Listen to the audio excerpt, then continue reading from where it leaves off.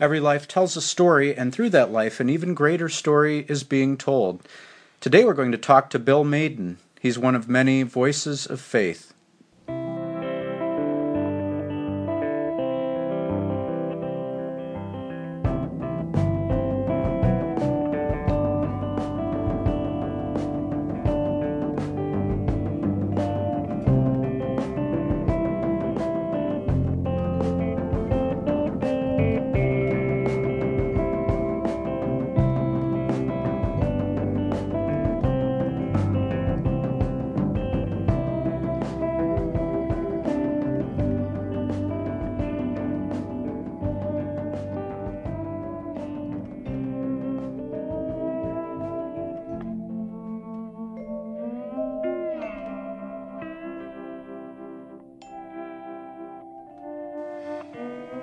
Hello and welcome to Voices of Faith. I'm your host, Mark Matsky, and it is my great privilege today to be speaking with my friend Bill Maiden. Welcome to the show, Bill. Thank you very much, Pastor. It's a pleasure to be here. Excellent. I will get right into it today, and I'll begin by asking you, Bill, how did your upbringing help you to understand who God is? Oh, it started when I was quite young. My mother used to take us to church every Sunday. My father wasn't really a churchgoer. He worked in the coal mines, and I guess he was tired. And the weekends, he just rested. But there was something about him, having worked in the coal mines, that made me to know that he was close to the Lord. Later, I realized that in my life. He'd come home whistling every day. And I resolved that if anybody that could go down in the bowels of the earth and come home whistling must have been close to the Lord and realized his blessings. Of course, my mother used to take us to a church. She was the mother of the church. And every Sunday, that was where we were. She belonged to the Holiness Church. And they rejoiced in the Lord joyfully, talking about making a joyful noise to the Lord. She did. Mm-hmm. But it was her, she first introduced me there. And the benefits that I've realized as I've grown older, looking back on that, that was the beginning. Now, where was it that you grew up, Bill? I grew up in Alabama, the little place called, I was born in Dayton, Alabama. And the first thing that made me realize when I was in the world, really, was that impacted my life was when my father passed. I was 9 years old. That particular, everything seems, as I look back, goes back to that was the beginning of me realizing that I had to trust in the Lord, and I did. From that point on, we had I was 9 years old, and he was a coal miner. We had to give up our home because there was nobody else in the house that could work in the coal mines. So my mother took us to my aunt and uncle's farm, who were sharecropper farmers at the time, in Fawnsdale, Alabama. And my aunt and uncle met us on Sunday. Monday morning, they had a hoe for each of us. Wow. And, of course, they took us to the fields, introduced it. Their main product was cotton and corn. And my grandmother was living with them. She had them to give me a row next to hers in order to chop the cotton. And she showed me how to thin the cotton a hoe's width and leave 2 stalks to the hill. And went on to the other end of the row. When I got there, she said, "You'll be a long liver, because I showed you how to carry the row up at the other end, and you carried it just like a grown person." Well, that certainly helped me a lot. Sure. It helped me a lot. It gave me confidence in myself that I could do just about anything. Mm-hmm. Just I had to do was listen. So how long were you there? I was there in that part of the country for 2 years. Mm-hmm. My mother desired that. My mother didn't stay there with us. When you stayed there with aunt and uncle, she had to come back to the Birmingham area so she could work. She worked for white families so that she could earn money in order to make provisions for us. But she wanted me to not stay there because they didn't have schools for Negroes there. Mm-hmm. Well, when we worked the fields and we laid the crops by, there was a lady who had the equivalent of a sixth grade education. She would have the children come to her, and she would teach them what she knew. But as I look back, it must have been about equivalent of a sixth grade education that she had. Mm-hmm. But 2 years, those 2 years, after those two, in 1934, my dad died in 1932. 1934 was when I came back to Capstown, Alabama, to live with my dad's first cousin, who was a sharecropper, not a sharecropper, but a truck farmer and a coal miner. Mm-hmm. And his sons were grown, and they wanted to work in the coal mines, therefore they would not help him on the farm. And me being 14 at that time, was able to, 12 years old at that time. 2 years later, 12 years old at that time, I could help him on the farm. Do whatever he wanted done, I did.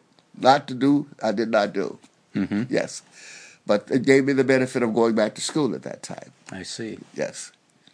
And what was your connection to the church like the church at that then, time? I went this cousin was a deacon of the church. This is a Baptist church. Mm-hmm. His wife was a singer, and he was a deacon of the church. And, of course, I was in Sunday school every Sunday. Got to the point where I learned well enough to teach Sunday school. Mm-hmm. Then I was in the choir, and even as a teenager, I used to sing solos in the choir then.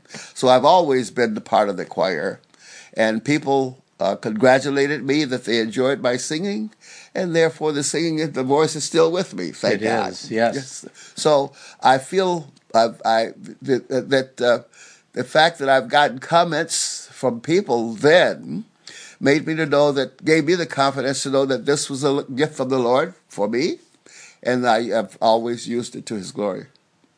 Describe some of those services for us. Oh, the services in the Baptist church they sing hymns. To begin with, usually the deacons sat up front, and they would start the service with a hymn, one of the Dr. Watts hymns, and they would give out the verse, and the people would repeat in a tune that the deacons presented. They would repeat what the deacons had said.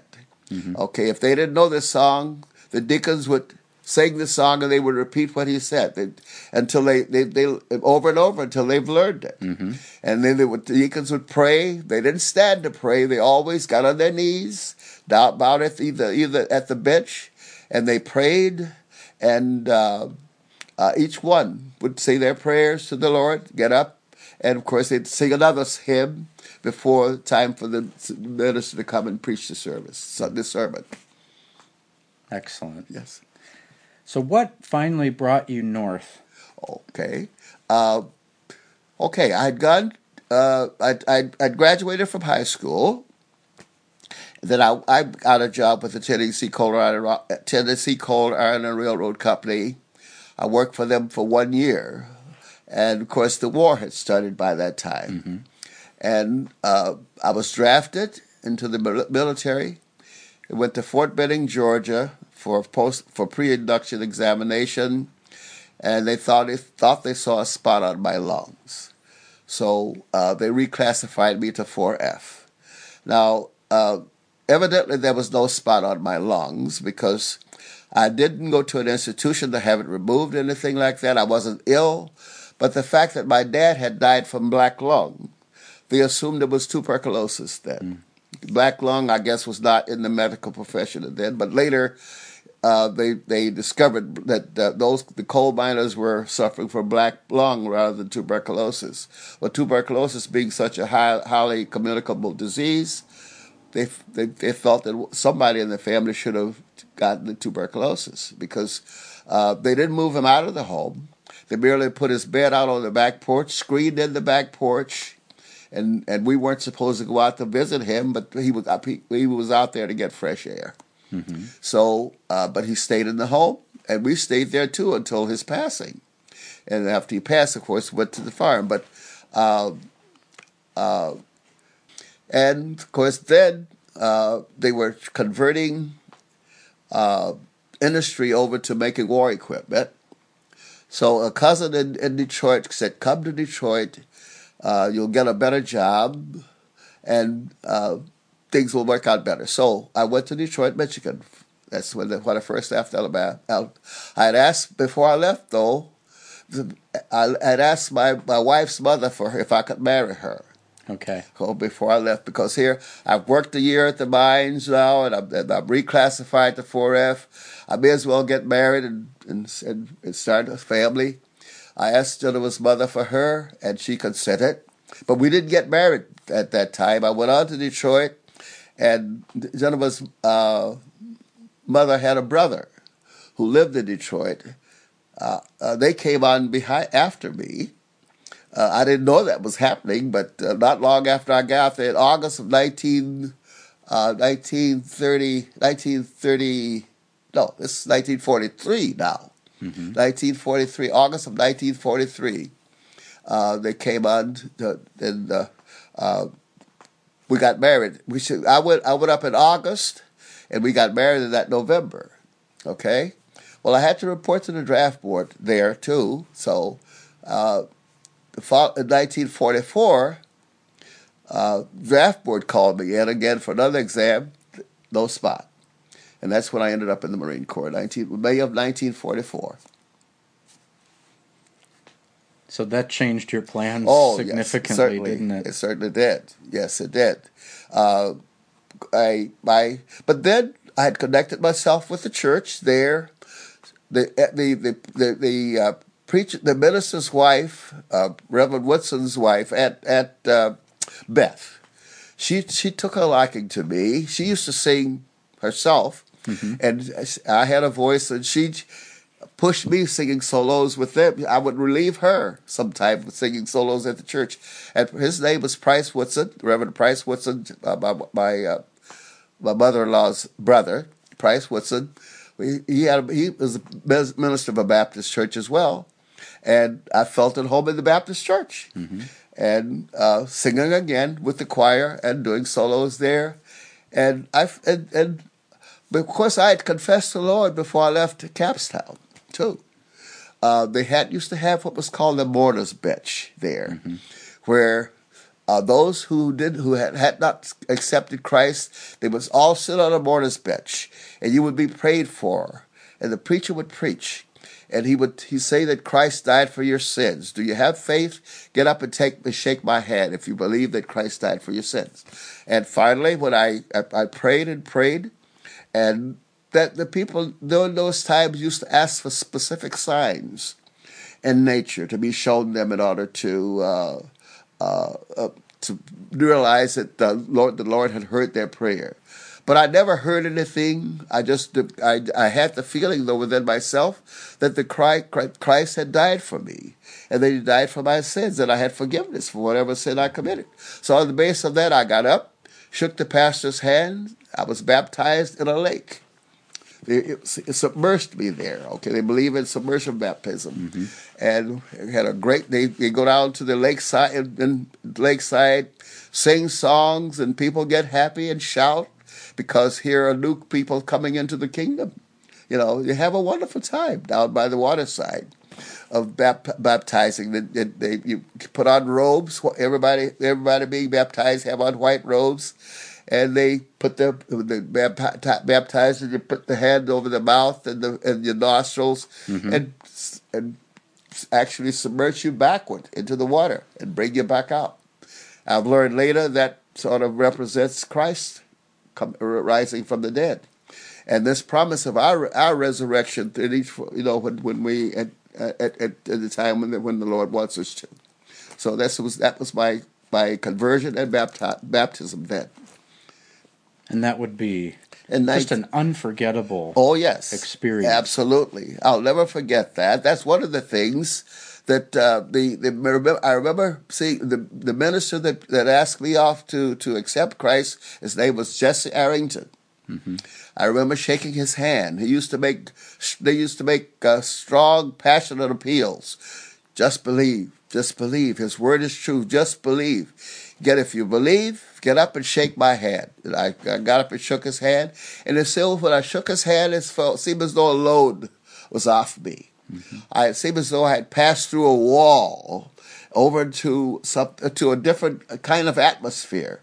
But it was a wonderful, wonderful experience. Yes. Yes, that I'll never forget. And when you came up out of that water, you were oh yes, a new person. Oh, a new person. Absolutely, absolutely, absolutely. Yes. So you were drafted into service. I was drafted into service in 1944. And you served your nation with distinction. Can you tell us about that? Oh yes. Actually, I was at Camp Lejeune, North Carolina. That's where I was in the boot camp. There was about 30 men in a platoon. And we had a drill instructor for each platoon. My drill instructor's name was Earl Bostic, young man from Florida, but cocky too. Actually, I didn't realize it then, but Afro Americans had not been admitted to the Marine Corps before 1942. Okay, so we were among some of the first Afro Americans admitted to the Marine Corps, and our drill instructors evidently had been made known to them that we had a standard to live up to or aspire to for the Marine Corps. Very proud branch of the service, and of course they drilled us extra hard. The discipline was very strict. They were determined to convict us and condition us to the point of doing our very best. Mm-hmm. And, of course, would put forth our bare effort in order to maintain that history that they were aspiring to, that the Marine Corps had already established. So they were very strict. But I don't regret any part of it, because at that point in my life, I thought I knew everything, but then I realized I didn't know anything. Mm-hmm. I needed the discipline that I got there, and one of the best things that could have happened to me, the Lord had in my life, realizing me going into the Marine Corps was what I needed in my life at that time. Mm-hmm. And of course, I ended up studying my marching orders. Keeping big, we had things to learn in order to make good Marines. Making our beds, we had a special way to make the beds. Keeping the gear, your best gear clean and polished, and all. Keeping your things that you had to wear in order. Had a certain way you had to put them in your locker box or put them on display for inspection. And evidently, my drill instructor was impressed. I became honor man of my platoon. And that was quite an honor for me, the first honor that I realized then. Well, the older I got to realize that it was a greater honor than I realized then. Right. But then I was happy to get it, but I didn't realize that the impact of it all, looking back, is much more impressive than at that particular time. But I happened to have been chosen as honor man as my platoon. We trained for about 6 months. Then in November of 1944, we shipped out from there to go overseas. We embarked on a ship in Norfolk, Virginia. We didn't know where we were going. This was all a military secret. And we spent Thanksgiving aboard ship out on this open seas on the Pacific, sailing we didn't know where. We ended up on the island of Oahu in Hawaii. Okay, we were taken out. The services were still segregated. We took our outfit. I was in the 11th Ammunition Company. Our ammunition company was out in a place called Makaha Valley on the island of Oahu. It was the responsibility of our company to store and classify ammunition in the hills of Hawaii, and then they had places of covered places for them, to keep them so they wouldn't be exposed to the weather. So store them there and classify them, and when the opportunity came, but the demand came, we were to ship them further down into the South Pacific. The whole time that we were there. About 2 weeks after we were there, though, I was pulled out of ranks, and there was a gentleman who was in charge of a Marine who had done his course of duty in Hawaii, and of overseas duty. Hawaii was not a state then; it was considered overseas. It was his time to come back stateside. Therefore, I was to relieve him in the post exchange, to take over to manage the post exchange. So, I guess on the basis of me having been honor man back in Camp Lejeune, they pulled me out of the platoon, and I became post exchange manager, and that was my responsibility the whole time I was in Hawaii until 1946 when I was discharged. Yes. And I read an article not too long ago about the Congressional Medal of Honor. Oh, the Congressional Medal of Honor. That was totally unexpected too, and I guess in view of the political, President Obama being in office, and I guess he's trying to search things that to point up to the public generally of what has happened prior to during the times of segregation and so forth. So realizing that we as Marines who served faithfully and carried out our responsibilities according to what the demands of the Marine Corps, and there had been no direct recognition for it. He would point it out to the public that this had happened. So he had us to come to Washington D.C. In June of what was it now, 2012. 10, I believe. Anyhow, and we spent 4 days. Went up on Wednesday, came back on a Saturday, and we were awarded the Medal of Honor, one of the highest civilian awards that can be awarded in a civilian. There were at that time 442 of us who were able to attend. Having gotten up in age now, right? But I guess many could get it posthumously, but we were fortunate enough to be able to go and receive it. What type of ceremony did they have? They had a parade for us, full,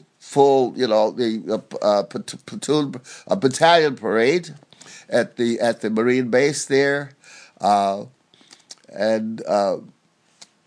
Sang the Marine hymn. This beautiful ceremony, parade, and we got a chance to meet the commandant, shake the commandant's hand, and of course the commandant who placed the medal around our necks upon each individually, and of course they had been entertained prior to the days prior to between. But this all took place on Saturday. The parade and all took place on Saturday, and. It was just a great experience, a rewarding experience. Were you served by a chaplain during your time in the service? Oh yes, we did have a chaplain, and of course they had a community house called a community house on the base. The chaplain had services there on Sundays, which I was part of that as well. Yeah. Having been exposed to church before I went in, that has always been my pursuit. My mom taught us to go to church, and that has always stayed with me. She taught us to say our prayers at night. I still say same prayer at night that she taught me then. And it comes back the scriptures that said, "Train up a child the way he should go. When he's old, he'll won't depart." I'm still carrying out those Christian things that my mother taught me then. And I feel comfortable with that, because even though the denomination of church is different, Christ is the same. He's the same first, now, and forever. And the God that we served then is the same God that I'm serving now and will always serve. Amen to that. Absolutely. Yes. So you're kind of a pioneer in the sense that you came out here to...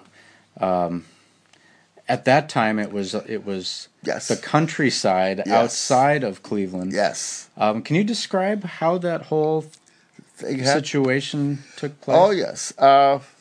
Now, our oldest daughter, Hassani, was high school age at that time. We have 3 children, David, Hassadi, and Jenny.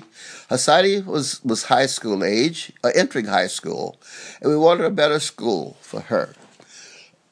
We weren't sure how we were going to go about it, but we prayed about it, okay?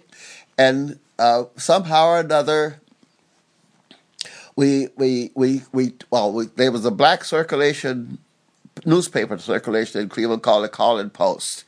We started looking into the Call-In Post for homes for sale. And we saw this place in Chesterland.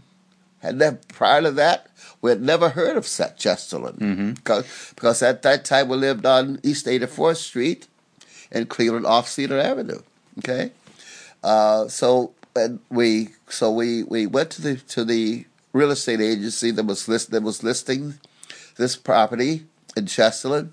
It's the Fox Realty then, and he brought us out to see the place in Chesterland. And there was a Japanese family that owned the home that we'd looked, and he showed us. This Japanese person had received. He was a Japanese doctor who was working at Cleveland Clinic, who had a black secretary. And he asked her how he should advertise the home. That's how it happened to get in Call-In Post. And she told him to put it in Call-In Post, and that's how we happened to see it. Well, this doctor had received a grant at Queens Hospital in New York to work on the artificial heart, and he had to sell, so he was moving. And we came and made him an offer, and he declined our offer. And then after there was a group of people in the area who learned that blacks were moving into the neighborhood, they counter-offered us. But he told us that he thought it was undemocratic. Therefore, he ended up selling us the home for what he'd offered. Again, the Lord's work. And now that I've moved out, and okay, so when I first came, we had not joined the church yet. But when there was a group the Fair Housing Law had just been passed, and there was a group who had organized themselves as going to cooperate with the Fair Housing Law. One of them happened to have lived across the street from where we were moving. Yeah, name was Larry Muelling, the Muelling family, and they came over, introduced themselves to us. And in fact, they got it when they learned that we were buying the house. He became friends of ours, and when each time we came out to do something, he would make himself available, lending us his lawnmower and all that in order to help get the place cleaned up and everything. And believe it or not, Larry was not a Christian either, because later I learned that some of the things that he said relative to Christ did not match with my beliefs. But yet, he was part of the group. Another thing that happened was, after we moved out, the people that owned the nursery here on Mayfield Road, the Sunnybrook Farm, the Roos, they were having a picnic at the community church was having a picnic at the Roos farm. The Roos came over and got us after we had moved out. Roos came over and got us and took us to the picnic, introduced us to the people in the community there at that picnic. That was our first outing since having moved here. So we started going to the community church. We were about to join the community church. And our membership was with Fellowship Lutheran Church in Cleveland on 112th and Ashbury prior to moving out. And when Pastor Linder, when we were sent back, we were about to join the community church, Pastor Linder wrote to Pastor Ranta and told him, Pastor Ranta was the pastor of St. Mark then, so you should get in touch with the Maidens. They're about to leave the Lutheran Church. It was then that Pastor Ranta came to visit us. So Pastor Ranta invited us to come to church, and we came. And, of course, I got in the choir. Mm-hmm. And the choir dispersed itself pretty much, amazingly. But there were, as the Lord would have it, there were three other guys who embraced me. We formed a quartet, and we used to handle the morning service. That quartet handled the morning service for a period. Harry Eichenberger, Ray Strader, I forget the other guy's name now, Dick Schumann. Okay. Dick Schumann. He was the musical person. He taught music in school. He also played piano, new music here. He was the instructor. He was the head of our quartet, and we'd meet at either each other's homes on a Thursday evening and rehearse what we were going to say, play pinochle, drink some beer, and be ready to sing songs on Sunday morning. Sounds like a good recipe. We had just a wonderful time. Mm-hmm. And then the choir started coming back one by one and I'm still part of the choir. Yes. I feel that's my place and where I feel more comfortable. Now that even it's summertime now and the choir's on recess till rally day, I feel out of place. Right. I feel out of place. Mm-hmm. But I don't know where. I hardly know where to sit. Right. Because, but that's just the way it is. I'm accustomed to being in the choir. That's where I've always been. If it's not there, it's a void for me on Sunday morning.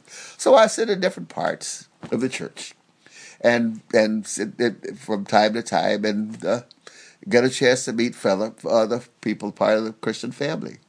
And I enjoy my Christian family here. The Lord has blessed me here, but it was His doing, I know, that having us to move to I feel now that I was a missionary to come to Chesterland. Yes. That St. Mark needed me and we needed St. Mark. And that's the way the Lord had it. And that's what He had arranged it. I've been here for 52 years now. And I feel very blessed being here. And I love being here. I love there isn't a person that isn't anyone on my mind that I know that I have hard feelings toward. Mm-hmm. And I thank the Lord for that. Right. And it's Christ in my life which has caused that to come to be. Because there's been things done which would cause me to hate, but I can't hate. Mm-hmm. I have to love. Christ taught me that. That's part of Bill Maiden. Yes. The Christ in me, the hope of glory, which makes me love all. Yeah. Absolutely. Yes. Well, I really appreciate you sharing that, because one of the questions that I wanted to ask you, and you've essentially answered it just now, is how your faith enabled you to navigate some of those things. Because it's one thing for somebody just out in society to treat you a certain way because of your race. If it wasn't for Christ, it's the Christ in me, the hope of glory, that enables me to face whatever. That has become a part of me now, and that's the first thing that I practice, His presence with me. Yes. He said, I will never leave you or forsake you. And having read that, I hear Him speaking to me. Mm-hmm. That's those. Even as I read it, and I believe those. And He said, he that believes and baptized shall be saved. Mm-hmm. Okay, I believed. I've been baptized and indoctrinated into His Word, and there's much there that speaks to me day by day. I'm still in the Word, and I can't digest it all. I can't remember it all. It's too great. It's too much. But that which the Holy Spirit wants me to know has become a part of me and part of my life. And that is part of my daily walk. I live by it. I rejoice by it. I have peace by it. That's a beautiful thing. That really is. Yes. Thank you. I appreciate, in everyone that I see now, I know that it's part of God's creation. He formed us all in our mother's womb. Actually, our parents really didn't have any control over it. Mm-hmm. they happen to come together because that's the way the Lord designed them, to come together as husband and wife. And the result of that is another human being which Christ wove together in our mother's womb. It caused us to come out into this world.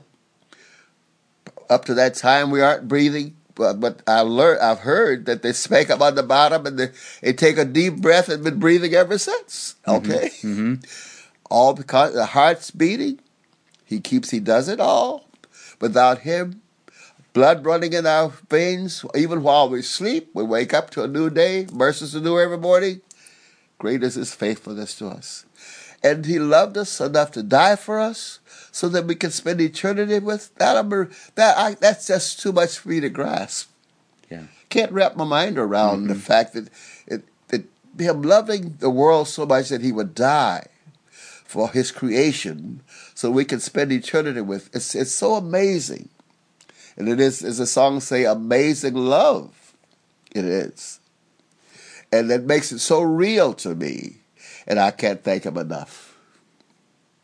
I see that thankfulness in the way that you treat people. Because Thank you. We're sitting here, it's 2016, our nation still has an extremely complicated way of race relations. Oh, yes. And lots of things happening on the national scale. But to hear you speak about what the gospel does, that's, to me, the way forward, because it enables anyone from any walk of life, no matter who you are, where you're from, to relate to them as a fellow child of God, a redeemed sinner. We're all on the same playing field. That's the answer that the gospel has for all of us, and how we're to treat no matter who crosses our path in a given day. Right. I am convinced, no matter what man does, God is in control. God is in control.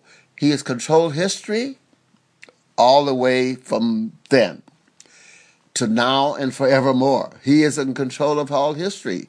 And it's going to end according to the way he wants it to. We are just his subject. All glory and honor and praises due him. Man's inclination is to want to try to take over and magnify himself. Therefore, he will mistreat his brother or rest of mankind in order to step up, to elevate himself. But he's not doing himself any good in this respect. He can't win. Man can't win. He may as well honor Christ as being the provider, the sustainer of all that he is. Whatever he is, anyhow, he's just what God made him. He would still be dust. Right. Yeah, he would still be dust were it not for the Lord. You see? It's so, and as much as, and of course, that this body is not the real me. This isn't me. Christ in me, that which is in me is going to live with Christ forever. And when death comes, that which the Lord has reserved, placed in me, he's taking back to himself. This won't. I have a crypt over there in Western Reserve where the body will go, but my soul will go be with the Lord. Yeah. This I know, and I'm content about that. That's give me the peace. Yes. Yes, give me peace. And no matter what happens, no matter who get in office, if they trust in the Lord and do His will, is what we have peace. If they don't trust in the Lord, there's going to be an element that's called Satan's always, he walks around earth. Lord turned it over to him. He walks around earth to influence minds. If he can get the minds of anyone, he will do that. And he can find a lot of people who will accept his prompting. But when he come to me, the Lord has given us example when he went to tempted the 40 days and nights prior to him going to the cross. Use the word of the Lord in order to turn him around. Exactly. See? Yes. Absolutely. So he can't. He's there, but he can't do. He's powerless. But it's the Lord's will He gives us a free will. But he wants us of our own, to love him out of what he's just at what he's done for us. And if anyone, he said, greater love has no man that one would lay down his life for his friend. And he told his disciples, I'll call you friend. And he did lay down his life and he's the same yesterday, today, and forever. He can't change because he's holy. Yeah. And this is my peace and my joy. Yes. Absolutely. Yes. I get a little worked up when I start thinking about God. I hope you forgive me. No, but just thinking about it, and think about his goodness. It's not because I'm depressed. It's because I'm joyful.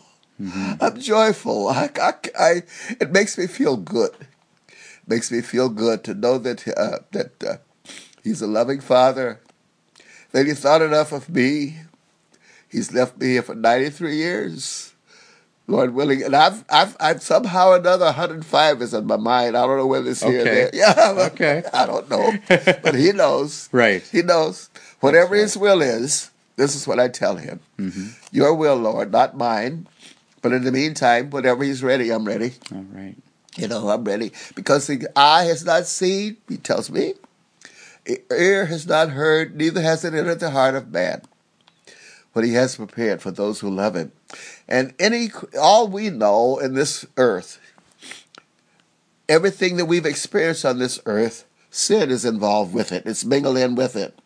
So we can't know the joy of being in the presence of God where there's no sin. We can't know that. Right. We'll never know that. Mm-hmm. But until we get to be with the Lord. But on this earth, there's sin here, the Satan is here.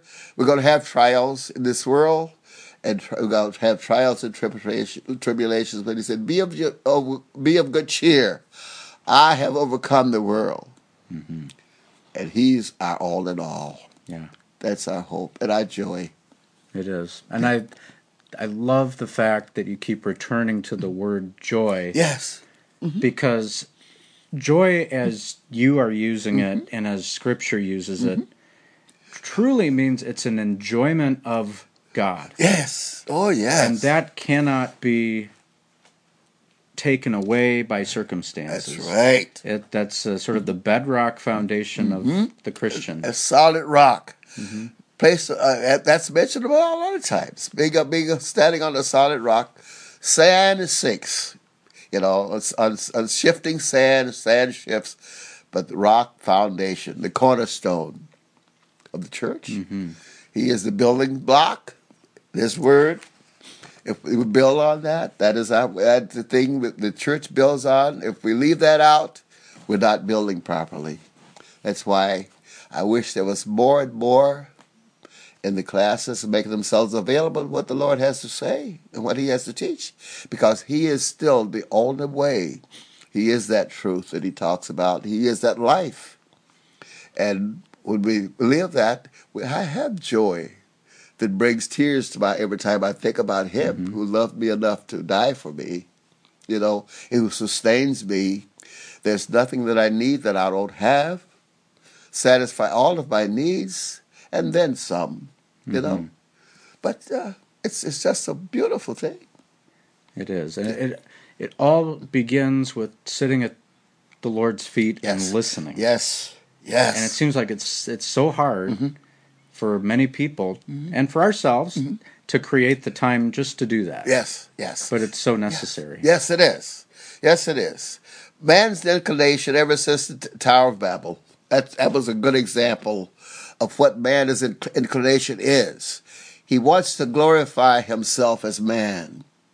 And I guess it's always it's okay to have some be proud of accomplishments, but in the right light. All praise and honor is due to the Creator of all. All glory and honor goes to Him, our Creator. Not to we're just we're just here to glorify Him. Whatever we do, doctors, nurses, lawyers, whatever I do, even to the point of putting a plant in the ground and watching it grow, I can't do anything about it, but he can. I picked my first ripe tomato yesterday. He made it ripe. I couldn't make it ripe. Right. I put it in the pot though because he showed me that. Put the plant in the soil and give it some nourishment. Right. It'll grow to fruition. Okay. Beautiful example. It is. It's a beautiful example of and again and His again. goodness. Right. The Scripture talks about our lives with Him in terms of fruitfulness, or gardening, or right, sowing a seed. That's right. That's right. Absolutely. Absolutely. Now, Bill, how long were you married? 56 years. Yeah, 56 years. Tell us a little bit about marriage from the Christian perspective. What about your faith enabled you to last 56 years with one 56, woman? 56 years, they were not all blissful years. I have to be honest with you.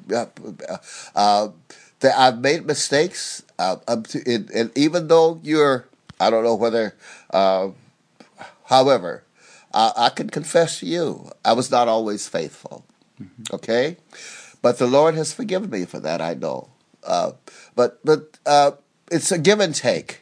Things were not always rosy in our marriage. I was going to college on the GI Bill when we first moved, before we moved to Cleveland. In fact, that was our purpose. And our purpose for moving here was that I would enter case, and my wife would. While I was in service, gentleman was working at University Hospital, and while going to school, I was getting $120. We were getting $120 a month subsistence, and but my tuition was all paid. The $120 was okay. We were making it. But while I was in service, she had come to live in Cleveland with her sister and her husband, and she had gotten a job at Mount Sinai Hospital, and she wanted to move back over to get her job there to supplement that $120 that I would get, that we were getting. And I was to go into case. Well, we moved here in June. She became pregnant with Hassani, who's our president, the oldest daughter, Hassani. Well, there was no money saved, okay? And baby's coming up 9 months later. I had no insurance. In every place I went looking for a job, I was including my time at Lawrence Tech. Finally, the guy told me at TAPCO, I won't give you a job because you're overqualified for the Lawrence Tech time. So the next place I went was Euclid Road Machinery. I left my Lawrence Tech experience off the application. I got a job in the burr bench, the very lowest job in the plant, but I needed work. Yeah. See? So I took the job. After I'd worked there for a year, I went into personnel. The personnel manager's name was Phil Neppo. I'll never forget that. And told him my story, that I had every intention of staying with Euclid Road Machinery when I first got here, but I needed to work, and I had as jobs available in the shop, you go in, they put them on the bulletin board, and they call you in for interview based on your educational experience. Therefore, I wanted my Lawrence Tech time put on my record so that when calling me in for interviews, that was the personnel manager could see that, well, he's had this experience with Lawrence Tech, where I had engineering, drawing, blueprint reading and drawing as well, and trigonometry, and these physics, and that was all part of my experience. And he understood and put it on my record. After that, I started moving up, okay, from burr bench to gantry crane operator, stock chaser where you bring in raw castings to machines. Now, my first job was just filing burrs off machine parts called the burr bench. You file those burrs off gears and so forth so they would fit properly, and mesh with the other gears. Wash them up, clean them up, paint them up so they can't be with a weatherproof material so that weather wouldn't rust them, and put them on pallets, set them aside until they're ready to be assembled. That was my very first job. And I did that all day long. Mm-hmm. Then after I went into personnel, then they started the job became the gantry crane operator, where you go up and you operate the gantry crane outside, bringing stock in to be processed. Then I moved from gantry crane to layout person, where you lay out prior to machining. If they didn't have a blueprint, they didn't have templates for certain tools. You had to lay them out, lay it out with this had chalk that you could lay it out, prick punch it for like drilling, or if you had to have a certain shape, lay that shape out. It could be burned. These kind of things in order to fit them into the product. From layout to jigs and fixture building, which would affect drilling and processing the various parts for manufacture, and from jigs and fixtures to design. Ended up being a tool designer eventually, but all because I waited that year to get Lars Tech on my record, and then it was then that I was able to utilize some of the things, and coming up through the ranks in the shop, I knew everything. The different processes that equipment had to go through in order to be processed for manufacture.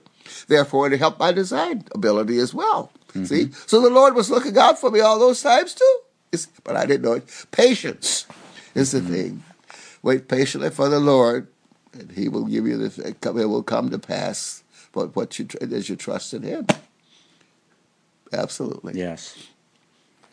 So, let's just say that there's a young person who, you have their ear, and in a sense, you're going to have the ear of whoever listens to this program. But let's just say there's sort of a young person. They're thinking about, what should their life be about? What should their priorities be? You have the opportunity to speak to them. What advice would you give them about life in general, what their priorities ought to be, and what they should be looking for? First of all, avail themselves to the Word. What the things we learned in Sunday school, allow those things to become a part of our lives. Now, when I was in elementary school, we were taught the 23rd Psalms, which is still a part, I still say. Mm-hmm. My mother taught me the Lord's Prayer each night. I still say the Lord's Prayer. And actually, the older you grow, the more you say these things, the more the Holy Spirit brings their meaning to you. You can identify with it, how it ties in with what the Lord wants of your life. And in spite of that, and you asked me a while ago, how did our marriage go? There were storms. There were stormy times in our marriage, and things didn't always go well. But one thing that I was also taught is not to go to bed angry, to not to go to sleep on the anger, whatever is each things that has happened that day. Make peace before you go to bed.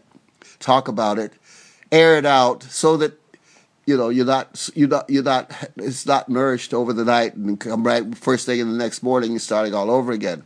Because if you do, Satan will take advantage of it. Right. But if you make up before you go to sleep, then it looks totally different the next. A brand new day is a new day. It's mercies of bread starting off new in that morning too. Correct. So talk it over before you go to bed. Never go to bed angry. Whatever has happened the day, leave it with that day. Get it over with that day. Confess your sins one to another, which happened, which I did. When I was wrong, I confessed my sins to my wife, and she forgave me. Things are, and when I know I have forgiveness now from the Lord, because I've asked His forgiveness too. So all is well. All is well. But don't ever be whatever. It should be able to talk about anything to your spouse. and if you have forgiveness with your fellow man, you know you have forgiveness from Christ, because He showed how much He loved us by having died for us, and wants us to spend eternity with Him. So if I'm able to keep peace with my fellow man, I know that I have peace with God. Yeah. And you mentioned also patience, which I think is so Yes, important. it is. Yes, it is. For anybody. Be anxious about nothing, He tells us, but all things with prayer and supplication, with thanksgiving, make our wishes known to Him, and the peace of God that passes all understanding will keep our hearts and minds, He tells us. Yes. Okay? And these things, His word is true.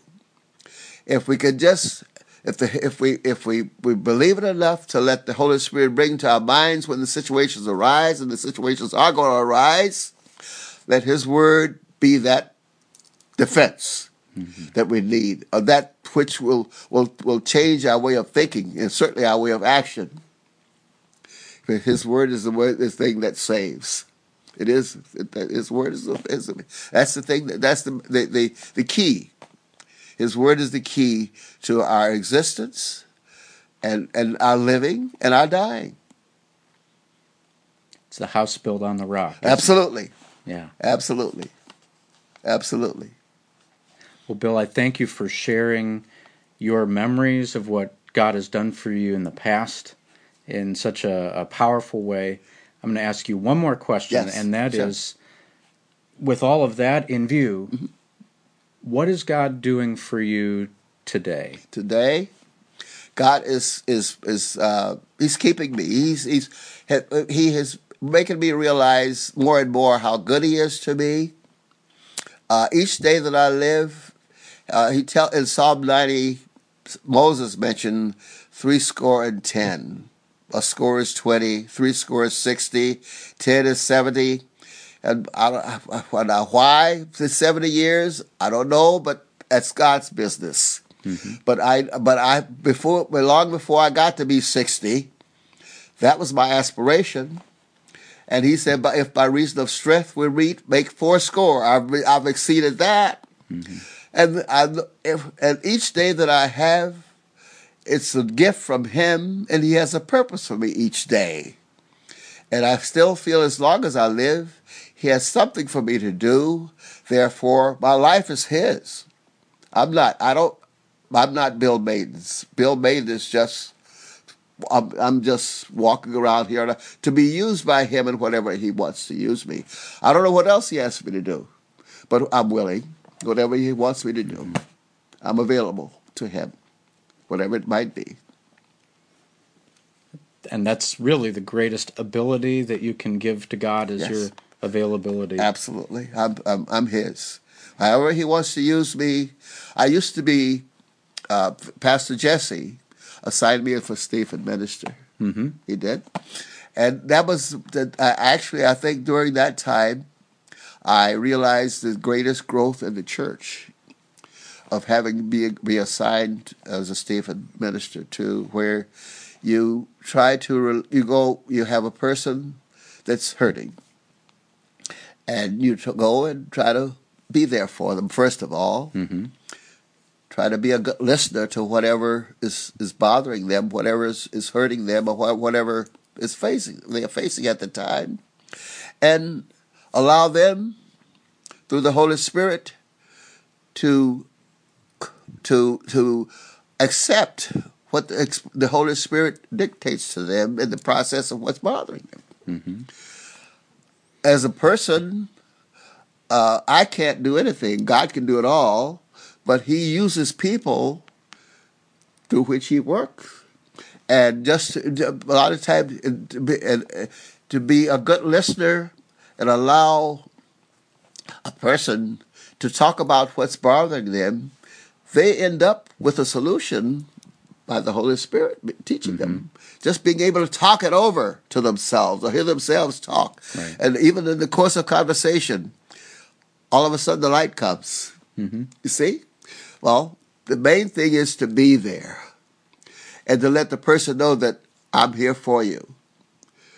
I'm here to listen to whatever is bothering, and I will be with you no matter. You can, if you need me when I'm not here, I'm as close as the phone. They say the phone is the next best thing to being there, to be there. I felt I grew then.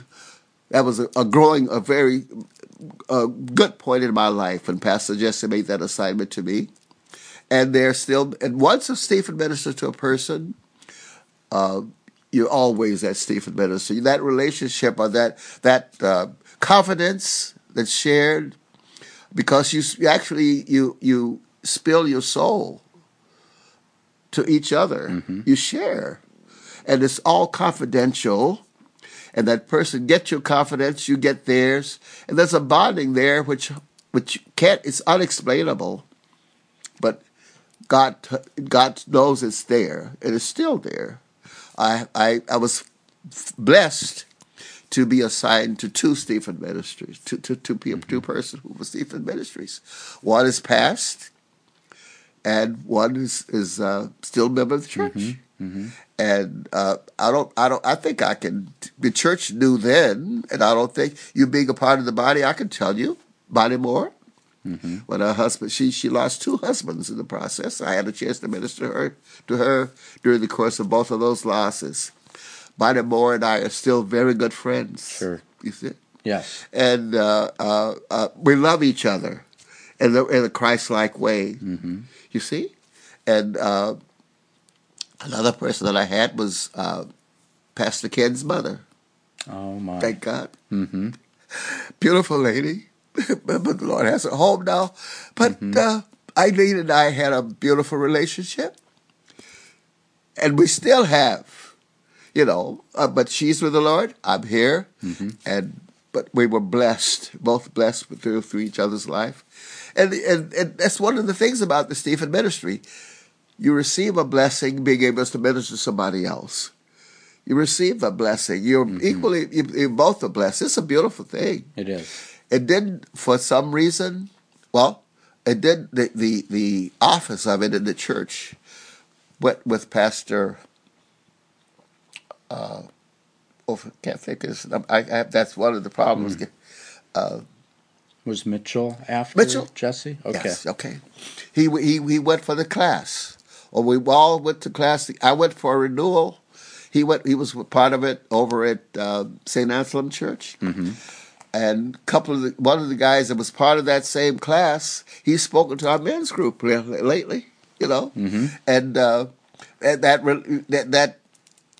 was beautiful time. It was just a good time. And I was blessed by it. I'm still being blessed by it. Yeah. I'm still being blessed by it. But as I look back on it, I experienced my more Christian growth during that time. Mm-hmm. Yes.